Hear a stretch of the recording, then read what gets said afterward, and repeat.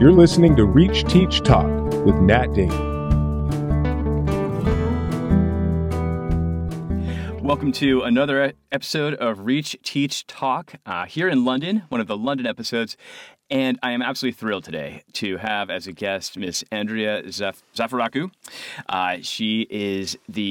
She's a 12-year art teacher. Is it 12 years? It's actually now 13, yeah. 13 years now. My goodness. She's a London native, grew up in London, in Camden, and she is of Greek Cypriot origin, but she grew up in London, and her parents came over from Cyprus and from Greece.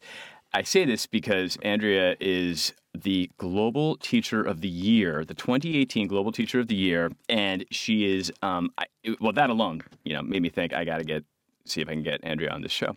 But it's also, even more importantly, it's what I learned about Andrea when I started researching her, who is this winner of the 2018 Global Teacher Award. And I came upon a quote, and I'd like to read this quote because it relates to everything that Reach, Teach, Talk is about and everything about what we're going to talk about today, Andrea and I. Teaching is all about building relationships. Instead of worrying about teaching the curriculum or making sure that you've got a strict classroom environment, build your relationships first. Get your kids on board, connect with them, find out what it is that they're interested in, build the relationship, build that trust, and then everything else can happen. So with that triumphant call to action for all teachers out there listening, watching, I want to turn this over to Andrea, and I want to first of all just say again, thank you so much for being on the show. God, it's my pleasure. It's just absolutely my pleasure. This is absolutely my pleasure. I'm just so grateful that you took the time today. And I know that it's not a school day for you, even though it's a Friday. Why aren't you in school today, by the way?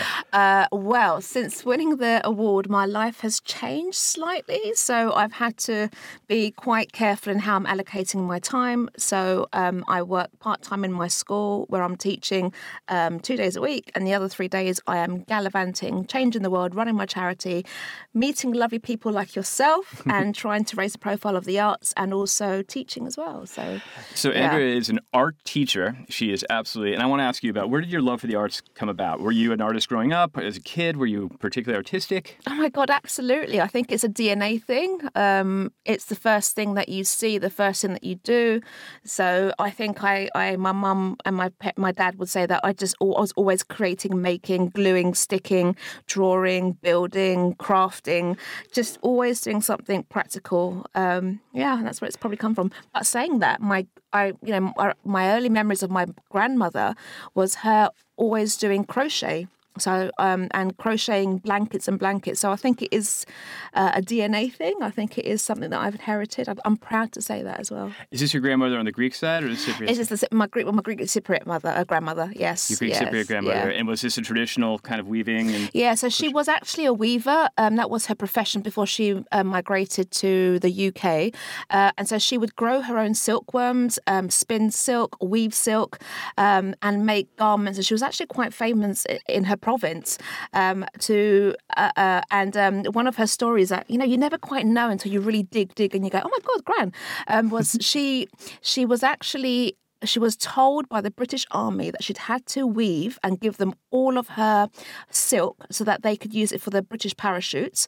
And at night time, she used to, by candlelight, weave so that she can actually make something she can sell for the family. So it's quite, it's really interesting, her story, and how the handicrafts and how textiles is a big part of their livelihood, the culture, and also now mine. So it's gorgeous. I love that story. I absolutely love that story, and I love also that it's the organicness of what your grandmother did. I mean, you said that she raised the silkworms, so actually the material that went into the product was all coming from her. That's right. Right. And there's something just beautiful in that, I think. Well, absolutely. It's the seed, it's the growth, isn't it, of the whole item, and it's the respecting of the material and of the substance until it's made into whatever outcome it needs to be. So it's quite... Okay, there's to me a very clear analogy to what you just said. They are the seed and the growing, and you respect the growth, the outcome that comes out. And could we not make that similar approach to teaching and working with kids? Teaching, isn't it?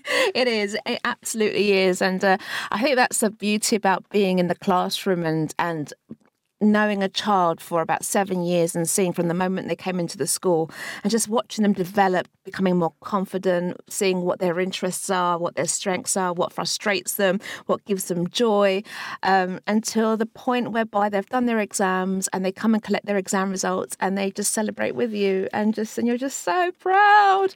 And I think those are the magic moments that we have in teaching. Now, you said 7 years tracking a child. So does that mean as an art teacher, you're able to see similar students as they get older? Like you're not fixed to one grade level? No, so I'm a secondary school teacher in the UK, so we can teach them from year 7 all the way to when they're 11-year-olds, all the way up to when they're 18 years old. So when they go to, when they get into that university placement or they go to college, and yeah, it's just bliss. It's absolutely bliss. That is absolutely bliss to watch their creative minds expand and to watch their skills develop, but also more importantly, I imagine, to just watch them grow from young adults to near adults, right? Yeah, and to feel proud as they're going off on their right. journeys. And you reflect back and you just think, oh, can you remember when he used to be a pain? Can you remember that? Oh God, and look at him, and it's, it is like having been part of journeys of so many incredible young people, and then you just think, I wonder what they're going to be doing, and I wonder where their next stage of their life takes them, and moving that forward, and it's just gorgeous to be part of that. Okay, this leads to my next subject matter here, which is about the Global Teacher Prize, because I want to explain that the Global Teacher Prize it's not just the title that makes it sound like a big deal. This is a very big deal. Andrea winning it out of a cast of tens and tens and tens of thousands, probably 100,000 plus nominations. I'm not sure what the numbers are, and I see the modesty here.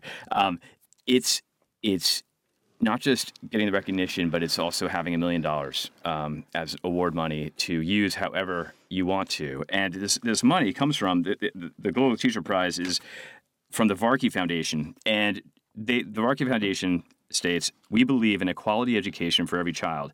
We work to build the capacity and the status of teachers to ensure that the quality of teaching is enhanced and outcomes will improve.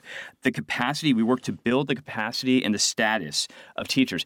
I love that because the Varney Foundation is talking about we seek to build the content and the skills, the teacher capacity, of course, but also the status. And already in this conversation, Andrea, it's the status of teaching is something that in listening to you speak over the past few minutes about what you love about teaching already just kind of gives a texture to how we should elevate the status of teaching. Because teachers, clearly this is coming from the heart, and teaching is a hope-based profession, and teaching is about watching the kids, over a 7-year period go from, little what's-its on as 12-year-olds to being much more kind of who their adult selves will be by the time they're 17. And as teachers, we're able to do that. And I'd love to just dig a little deeper on this a little bit, Andrea. Like, what is it in your mind that makes teaching a profession that you are keen on helping to elevate and strengthen the status of? And what do you think it is about teaching that the folks at the Varney Foundation and the nominating committee and all of that saw in you? I think we just need to make one thing absolutely clear, and that is that teaching is the ultimate profession. Everything comes from being in a classroom or being in front of a teacher, being taught. Presidents are created because of someone who inspired them, a teacher. Doctors are created because somebody who inspired them, a teacher. It all comes from the other person who you have met teaching. And that's what the Varkey Foundation are very, very proud of, the fact that teaching, and I think I can quote Sonny Varkey on this, he will say that teaching is a mother of all professions. And by having someone to acknowledge that, the Varkey Foundation, it really means a lot to me, because it means that someone gets it. They get beyond all the bureaucracy. It is all about that person who is in the classroom, inspiring, nurturing, growing, equipping the young people of the future. Hence why it is the most important, should be the most well-respected profession in the world. And that's why I'm so passionate and believe in teachers and want to thank them for the work they're doing, because, I've won the Global Teacher Prize, and I've had opportunities in these last few months where, my students who I've taught years ago have come back and said to me, Miss, we're so proud of you. Because of you, because of what you said, I'm now doing this. And Miss, can you remember when you told me off and you got my parents in? Oh, Miss, but look where I am now. And, they appreciate you. And I've had so many students coming up to me and say, Miss, we're so proud. Thank you. We're so glad it's you. The thing that I don't feel we do enough is say thank you to our teachers. We don't do that. And because of that, I don't think they really appreciate how significant they are and what their worth is, because they are gold dust. They are priceless. There's not one person in this world who you will go up to and you say, oh, who was your favourite teacher? And automatically they say, oh, it was Mr. So-and-so. And he said this to me and that changed my life. And that's what we do. We plant the seed of inspiration. We change lives. But yet we don't acknowledge that. And I just think that being able to, have this award and represent teachers and say thank you for what you're doing. And you are appreciated by hundreds and hundreds of young people and people who you've inspired. Do not forget that. You are inspirational. You're changing lives. And thank you for doing that. Now, Andrea, here's the thing, though, right? Because as a teacher, it's quite rare. Maybe it's not rare for you. I'm curious. But it was definitely rare for me, is the moment when a student would come up to me in the middle of the school year and say, hey, Mr. Damon, that book you just gave me totally changed my life. Like, you just made the biggest difference in my life. Like, I've taken a U-turn and now everything's going to be just rainbows and unicorns for the rest of my life. I don't hear that. No, you won't. You right. won't. You won't. So what do we do with that? And how can we keep that faith that even though we're not hearing it, it's there? I think it takes people like having this opportunity. I can now say, look, this is for real. You are significant. But what it also takes is that parent. So if a parent sees their child doing something great, that they're like, oh my God, that's amazing, and they know that's come from the school, then please get a Post-it note out, write something to the teacher and say, thank you, that was really great. Just something small. Do not be shy to give a compliment. Do not be shy, because, it's free. There's no money in that, but kindness and kind words, when you're giving them to a teacher, it just fuels you. It gives you that kind of that va-va-voom, that zing, that whatever it takes, just kind of take you through and inspire you for the next few months, years, whatever. I love the timing of this conversation because yesterday was Thanksgiving in the U.S. Yeah, right? Happy Thanksgiving, sorry. Thank you very much. Hey, every day should be Thanksgiving, right? Of course. And it's also the latest date that Thanksgiving can take place. It's the final Thursday of the month of November. And in this year, it happens to be November 28th. So we are now madly rushing into the holiday season, right? And this is a period of time that's particularly stressful on teachers because, in a sense, they've been in school for 3 months now. They've, started the rhythm, the routine they're familiar with. It's been about 100 days, but they're looking ahead at about another 100 days, more actually, in the classroom.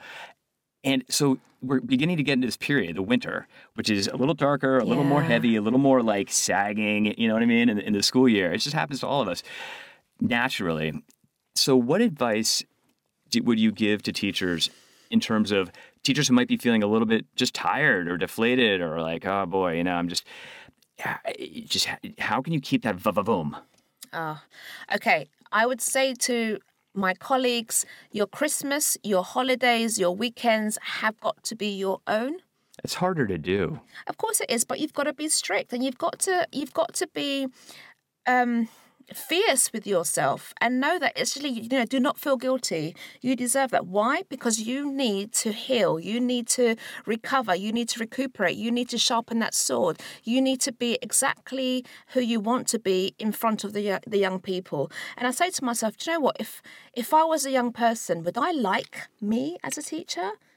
Would I like to be in front? Would I like to be taught by somebody who can be ratty, who can be, moody, who's not, would I like that? Of course not. Would you like that for your kids? No. So look after yourselves. Take what you need and do not feel guilty. You're highly professional people. You've been trained. You know what the right thing is to do. So just do that. Do not feel guilty. The word guilt is at least in my world, is not often used. It eats you up. It does. You go to school when you are dying because you don't want to set cover work. You're guilty because you don't want to, you don't want to give another teacher the responsibility of covering that class, or you don't want your kids. What how is that good for you? That'll make you even more sick. Just look after yourself too. You're worthy too. And it's taken me a long time to appreciate that. And yes, I have not got work-life balance sorted. I'm going to be honest with you, I haven't. But what fuels me is my family, is my friends, is the connection time, is being a human being, is doing what I love. That gives me a lot of energy. And I think something which my husband said to me a while back, which made me think, God, what's going on, is that when it was a summer holidays and we had that nice long period of time, after 2 weeks in my holiday, I started to feel normal again, like a human being. And he goes to me, you're quite unbearable during school term, and I was like, oh my God, if I'm doing that to my husband, So, and I just thought, no, that's wrong. That's absolutely wrong. So I need to make sure that whatever, how I manage my time has got to be so spot on, but also includes my time, me time. I would also hear the same thing from parents when I would be meeting with parents, and they would talk about their kids, and they would remind me that, Nat, Mr. Damon, in school, you're seeing my kid really on their best behavior because they're at school. We always get the hairs down, the kids, just the other effect of it. And in a sense, I was thinking in my head, I'm being cheeky, but just what your husband said about you during the school year, Andrea, you come home and you're just like, maybe I'm teacher. I'm a teacher mode. I'm like, yes, yeah, exactly. Yeah. But that's all because when you're in the classroom, you're balanced, you're even keeled. You're absolutely open to the individual creativity and bringing it out in your students. And that's what I want to talk about next, because this is also kind of a meta goal or sub goal of this episode, is to really inspire people who are thinking about coming into teaching, or who are mid-career and maybe thinking about coming into teaching, and teachers who are, again, feeling that kind of sag, that, questioning, like, do I really want to stay in this profession? Because, Andrea, you've clearly got that and you've clearly gotten, it's obviously been recognized. And basically, what is it for you that you would advise for teachers to reach into when you talk about self-care and you talk about not feeling guilty and you talk about being of present mind and be stable and be as kind of secure in your own feet in your classroom as possible? Where does that all come from, and where would you advise teachers to really look inward, to look at during this mid time of the year? That's a really hard question. I think for me, it's about my support mechanisms around me. Maybe nurture the support mechanisms around you, not be in a silo. Yeah, absolutely. Let's pick up on that. Because I think that I am who I am because of people like my colleagues at work. So making sure that I've got colleagues who I can go to kind of vent at, and vice versa. Or I've got a problem, how would you do that? So that's really important, making sure that that part of my world is great. Also my home life, my family life. It's that balancing, it's that absolute balancing part of it. But I don't think that, I think you need to be a kind of a person who is very confident to saying, I got a year free class now, we're teaching this. How would you do it? But that's being vulnerable. That's saying to your colleague, I'm not the expert. What would you do? How many times have teachers ever said to a class after they've taught that, guys, how was that? Was that okay? Did it work? Or what can we do? What could I have done better last time? And why not? Why are we not doing this? Why, as professionals, are we not being vulnerable, showing them? Because at the end of the day, I think there is an assumption that teachers must know it all. Well, actually, our young people are changing. What's influencing them is changing. They're being inspired by the techie world and social media. They're learning. Their language is different. What they're being inspired by is completely different. So why can we not ask for their opinion as well? And as raw as it can be, it has always been the greatest feedback. Miss, we spent too long on that. We could have just done that. Miss, the first time, Miss, you didn't explain that well, but when you showed it to us, you got it. Brilliant. And I think, again, it's about the building the relationships. It's asking their advice, getting them on board, being part of that learning journey for them, with them. And I never, ever expect to be the person who knows everything in my class. And I've, on many occasions, have said to a young child and a young person, oh, my God, you draw better than me. I can imagine how And that you student should see their responds. face. It's just like yours. They're like, oh my God. And it's like, you draw so much better than me. Oh my God, carry on. And that gives, and that's an honest thing. That's an absolutely honest thing. And why not share that? Why not be open with that?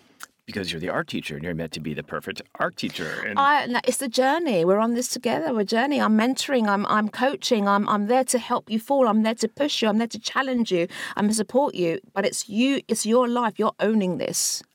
so let me ask you this question then, because turning it from the effect of a great teacher on a student, to the effect of being a great teacher on oneself. How would you say you've grown in your past, now this is your 13th year, so in your past 12 and a half years of teaching, is there, if you think for a second about just one area where you feel like you, Andrea, have grown thanks to your receptivity to feedback from your students? I think it's about my lesson content. So it would be the artists that we probably should be teaching about to actually what the students want to learn, and making a connection there. So, for example, I can teach them about Renaissance, Rembrandt. They'll probably get bored out of their heads. But if I teach them graffiti art and link it to Michael Craig Martin, so very illustrative work, who draws objects which they use, so mobile phones and headphones, that's the connection. And that's when you get to appreciate art and what influences that artist. And then you're going around that whole circle, but in a reverse way, but you're still building up the skills, their critical knowledge, their appreciation of the artist, contemporary art, as well as traditional art. But is that not just giving the kids what they want in a sense? Like, do you honestly believe that graffiti is its own art form? Oh, of course I do. It's absolutely, it's a genius art form. It's spectacular. It is something which completely inspires me, and I'm in complete awe. And that's the hook. That's the hook into your life. And when they see that you appreciate that form of art, they want to know all about it too. Miss, I saw that. Miss, I saw that. I was in Camden and I was like, yeah, and who was a tag? So it's I think it's part of that learning journey and that inspiration. And you being the role model, you being the door to your arts world or your subject world, and you're enticing them to come in and be part of, because it's such a great world for them. Okay, so the word curiosity is just flashing in neon in my head, or it's just, my brain's been tagged with the word curiosity in very different colors, and very cool font. And curiosity. Does that play a role in being an art teacher? Because I'm kind of thinking it does. Are you kidding? It's all about curiosity. It's all about making mistakes and taking a journey with a media. What would happen if you if you mix paint with that other media? What would happen if you do that? Explore, experiment, take risks. And I think the beauty about the arts is that there's absolutely no way that you can say that's wrong. There's ways you can improve, there's ways you can challenge, but there's no mistakes. And I think that's why children really enjoy the arts, because they feel that they're not failing, that they can always improve, that they're challenging themselves, and their curious minds is what's making them even better in this particular subject. Because now, let's discuss that for a second. The curious minds, the curiosity that excellent art students possess, is what makes them excellent. They have curiosity. So digging a little deeper, what is curiosity to being a good artist or a good art student? Just having an open mind. Asking questions, taking something, being creative, taking something from one dimension and then changing it to another, exploring how a paintbrush can be used, not just with the bristles, but on the other end. How can I paint using an extended arm instead of having it controlled? It's about experimentation and seeing where it can take you. And I think for me, it's not worrying about mistakes, not worrying about it looking good, not worrying about taking risks. It's all about the risk-taking. You mentioned the word experiment or experimentation. You talked about the studying the bristles of the brush and then maybe trying it from the back of the brush instead. You talked about thinking outside of the box and looking at different ways to approach a problem. I'm thinking about science and I'm thinking about math. Yeah, absolutely. Math, absolutely. So I'm thinking about critical thinking. Yeah. And what you're what this conversation is helping me is to blend actually the importance of arts curriculum and arts teaching and arts skills into the STEAM subjects, into the, so am I You're correct right. in thinking this? See, I think there's a fear. I think the word creativity, it's almost categorized in the art subjects, whereas it shouldn't be, because to get an answer with a maths equation, you can be very creative in terms of the directions you're taking to get there, and the students will tell you that as well. In terms of the science experiments, how you need to be creative in order to try and experiment and think about different solutions, a way of finding that. And I think I think it's all down to do with problem solving, trying to solve the problem that you have put down as a question, and how to get to that end goal. But creativity should exist in every single subject in all curricula. Is that something that you have worked with teachers on at all, or have you addressed that with teachers before in some of your workshops? I'm curious because it does look like a very keen approach to curriculum development. Let's add creativity in here. How much creativity is being... So is that something that you talk about at all? Yeah, and fundamentally, all the time. But not only that, I think it's the worry that for me is that if we are, there is still a lack of comfort in how to be a creative teacher and how to teach creativity and what does it look like and how do I do it and what does it mean.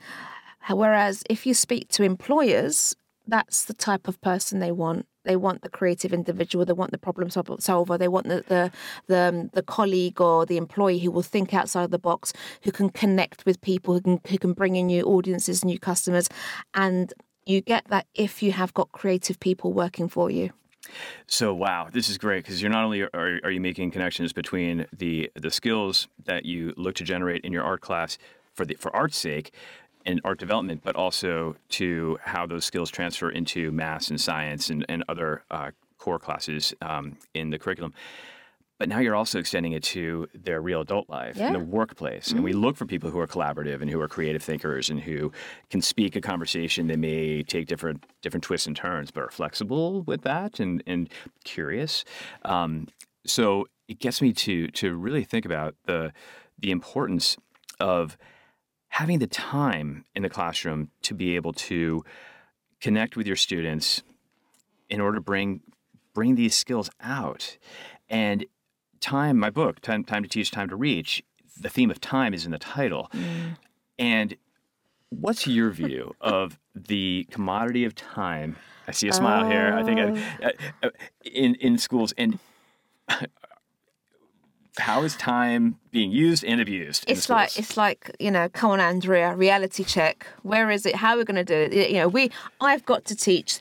My curriculum is this long. I've got to teach every single specification. There's no time. They're not doing that. How am I going to get that? Mm-hmm. That's the key problem. Mm-hmm. That is the key. Yeah, and I don't know what the answer is. I mean, some schools have been really creative by changing their hourly the day so that they can try and fit more in. Is that going to work? I don't know.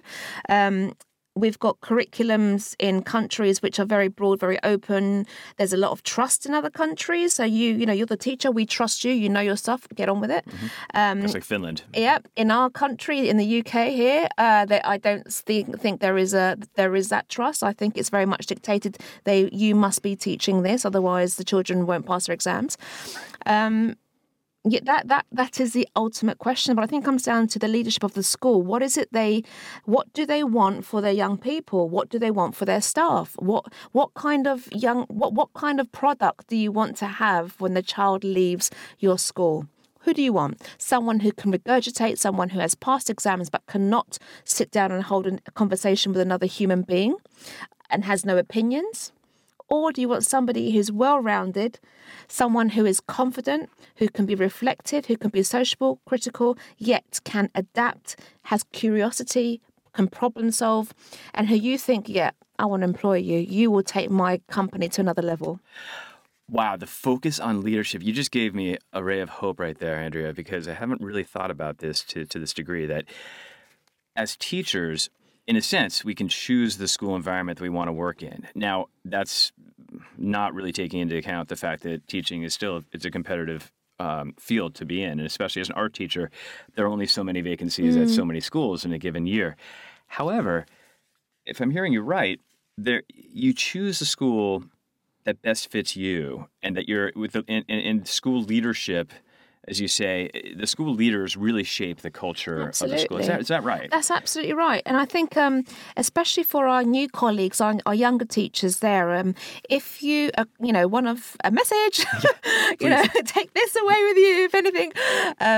If you're not comfortable, if you're not happy in your school, but you know that you are a teacher and it's in your gut and it's in your soul, then you need to find another school, because there could be a school that's 2 minutes down the road that has a complete different culture that you may fit in better there than you are now. So instead of suffering in silence and reflecting and thinking, am I, is this the right job? Yes, you probably are in the right job, but you're probably in the wrong school. Yes, perfectly said. Perfectly said. It's don't give up. If you're feeling a secondary layer of burnout at this middle part of the year, but just really ask yourself, could it possibly be the school that I'm working in? And is there a better fit for me? Because you can't remove the personal from the professional when you're a teacher. I mean, this whole conversation is about this, Andrea. I mean, who you are is generated thousands of young artists because they feel safe in your classroom, because they know you. And you are a specific individual to these students. As you said earlier, the students are watching you as the adult. You're the role model. You're the absolute role model. Sometimes you're the best role model they have, considering where they come from and their home environments. And some of our children do suffer a lot, and they've got, some horrid circumstances. And you are the best person in their life. And because of that, it's a huge responsibility, but own it, take it, and be honored by it. And it doesn't mean, though, put it on your shoulders to be the hero teacher to every kid. Absolutely not. I just think I've got so much admiration for all teachers, but especially the UK teachers, because we have got to be responsible for everything: mental health, social care, being a nurse, being a mum, being the kitchen, so providing food, and plus, don't forget, you've got to teach. Yeah, and you've got to meet that target. You've got to make sure that your child makes progress, and that's the grade they should be getting. And if you haven't, then you're bad. There's a huge amount of pressure that we're putting on our teachers to be everything. And I think, just we acknowledge that. Students acknowledge you. Thank you. But look after yourselves as well. Self-care. Look after yourselves as well, and focus on your own. Do you know, now I used to go home and I used to some days I would be crying to my husband, thinking I don't know what to do. He was, he said this to a teacher, said that, he threw this chair, he ran out of school, and he might have got arrested, whatever. What else can I do? And then the husband says, you can't. Now it's down to the child. Now it's down to the externals. You've done everything you possibly can. And have you? And I've been like, yes. He goes, well, that's it, no more.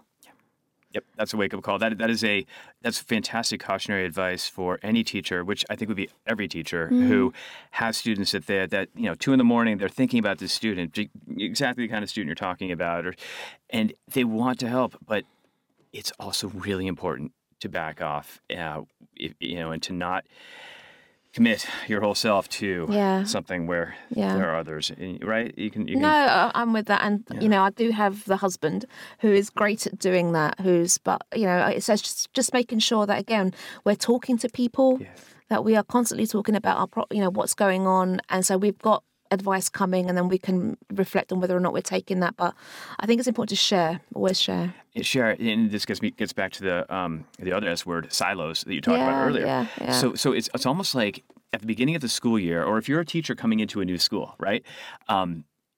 Really make it a priority to connect with colleagues from the ground level, like first day of faculty orientation, we call it in the U.S. Just before the students arrive, when it's just the faculty there and leadership, and just really extend yourself, really connect, because you're going to want to have these connections during the school year, so that you're not trapped in that silo, so that you can, lean on each other when you have students that you're thinking about at 2 a.m, but you can't be fully responsible for, right? No, it's so important. It's really important. Tell me about your school, because you've been at the same school, right? Yeah. For the past. Strangely enough, in the UK, this is not normal. It's not normal to stay in the same school for so many years. But It's amazing. yeah, but They're so I did. lucky. I started as an NQT, so newly qualified teacher there, and I just did not leave. I just loved it. The challenges were huge. The energy in the school was, on level a million. Behavior problems. Lots of things that needed fixing, and completely enjoyed every minute of the challenge. You said before that your school is a very diverse population, yes, right? Yes. And you've implied, but you've never said it straight out, but you've implied that diversity is a strength, actually. Oh, it's gorgeous. Can you explain how? Oh, absolutely. I mean, diversity is how we get to appreciate others and how we get to learn more about another culture and other people. And I love learning from my students. I love learning about their cultures, about them, seeing their curiosity, learning from other people as well, and just being open to what's around. Food, the way that someone dresses, how they look after themselves, how they communicate, how they perform religious observance. It's so inspiring. It's completely inspiring. And this is what makes us stronger as a community. What's the diversity is what makes it Absolutely. the exposure to looking through the world through different lenses. Absolutely. It's very important because, don't forget I came from a migrant family, and when you do come from a migrant family, there is almost like this subconscious feeling of you can't lose your Greekness. You can't lose your Greekness, so you are forced to, we must talk Greek at home, we have Greek food, follow the culture, you'll go to Greek school. So there is this kind of huge investment, more so when you're not in your home country, on your culture. And the problem with that is that when you are then going into a brand new culture, you may not adjust. So it's very important to be appreciated and appreciate those new, the different, so that they feel that, yes, you are one, that we can connect with you and we value who you are. I value that you're not Greek, Nat. I value that. And I want to learn more about that. And it's inspiring. And tell me about it. And, and do you know that we do something similar in my culture? We follow the same thing. So it's the connections as well and how it's, there is a unity as well.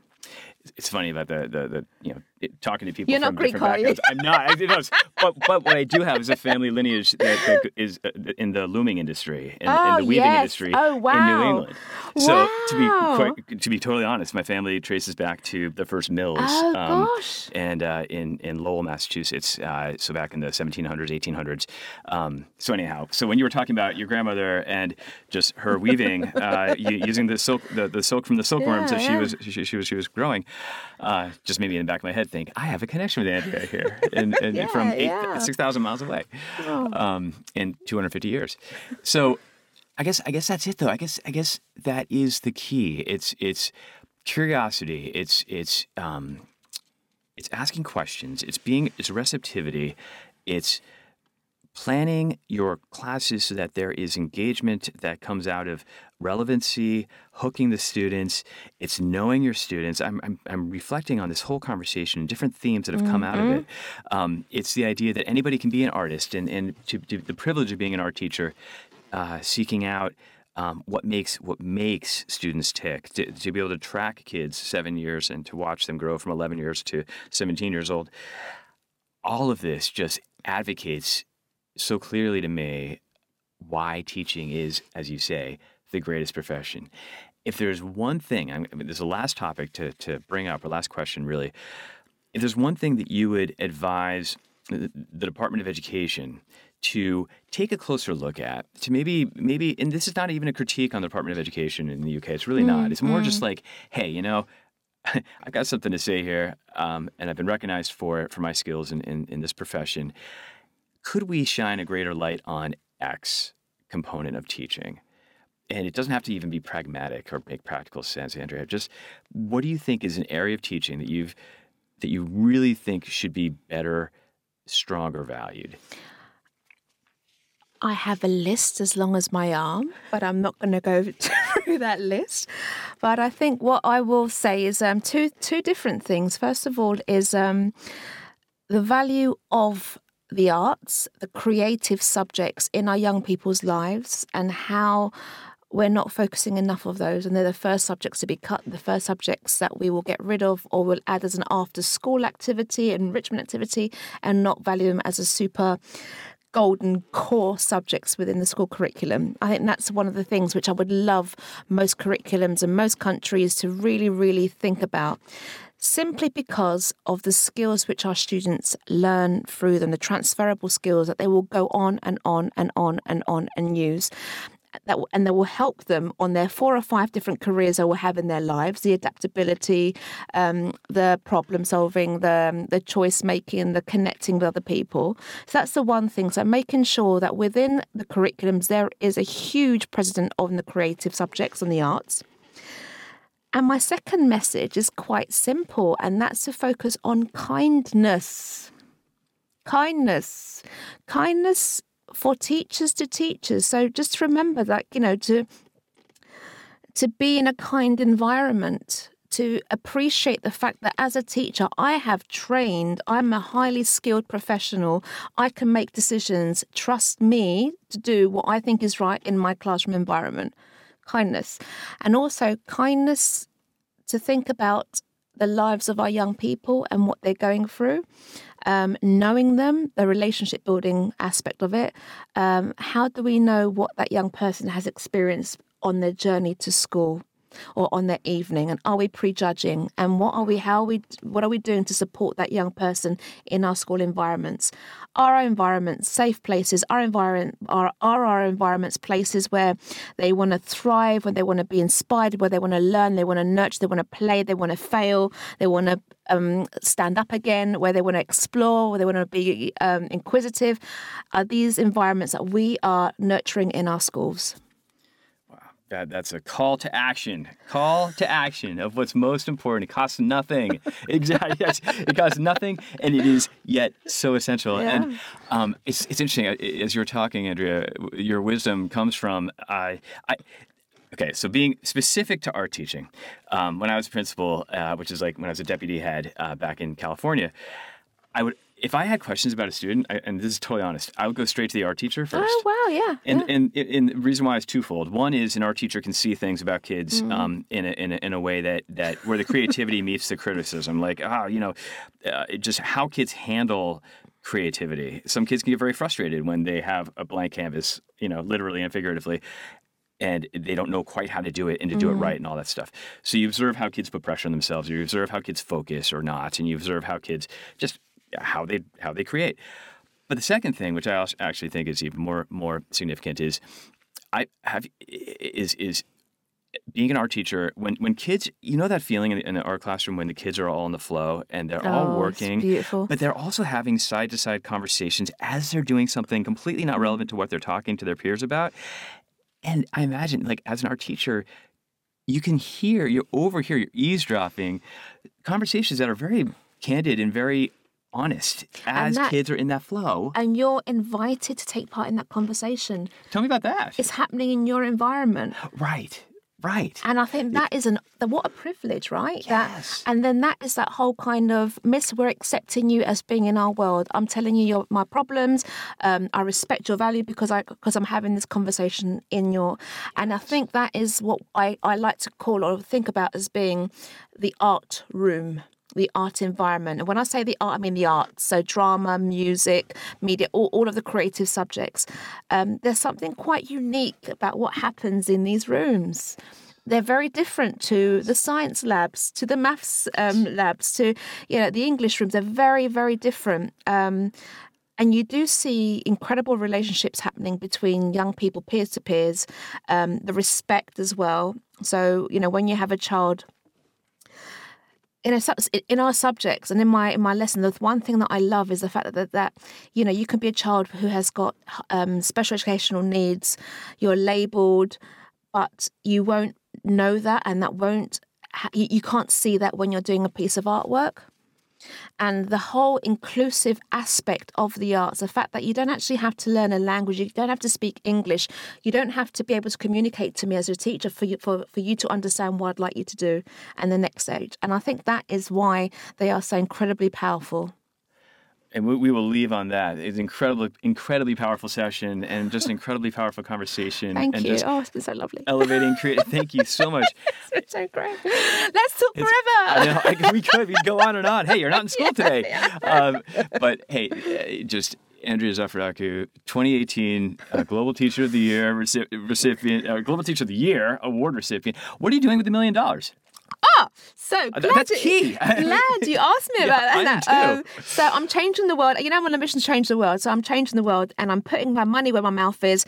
I have started a charity which is called Artists in Residence, and the idea of this charity is by bringing inspiration, creativity into schools, by connecting schools with artists. So artists are coming in, working in schools, creating magic, having that kind of that magical moment of a child working with an artist and saying, oh my God, can that be a profession?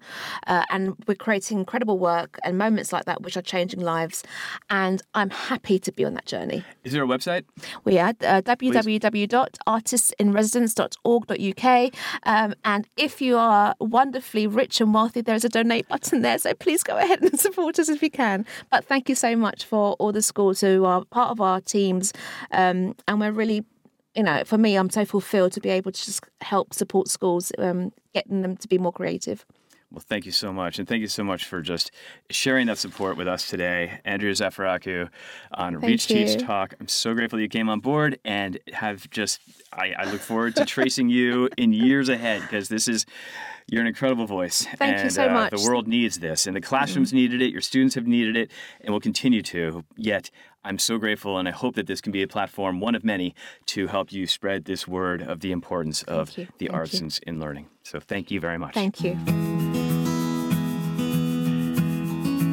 You've been listening to Reach Teach Talk with Nat Damon. If you'd like to recommend a guest for a future episode, you can send your suggestion or questions to nat@reachacademics.com.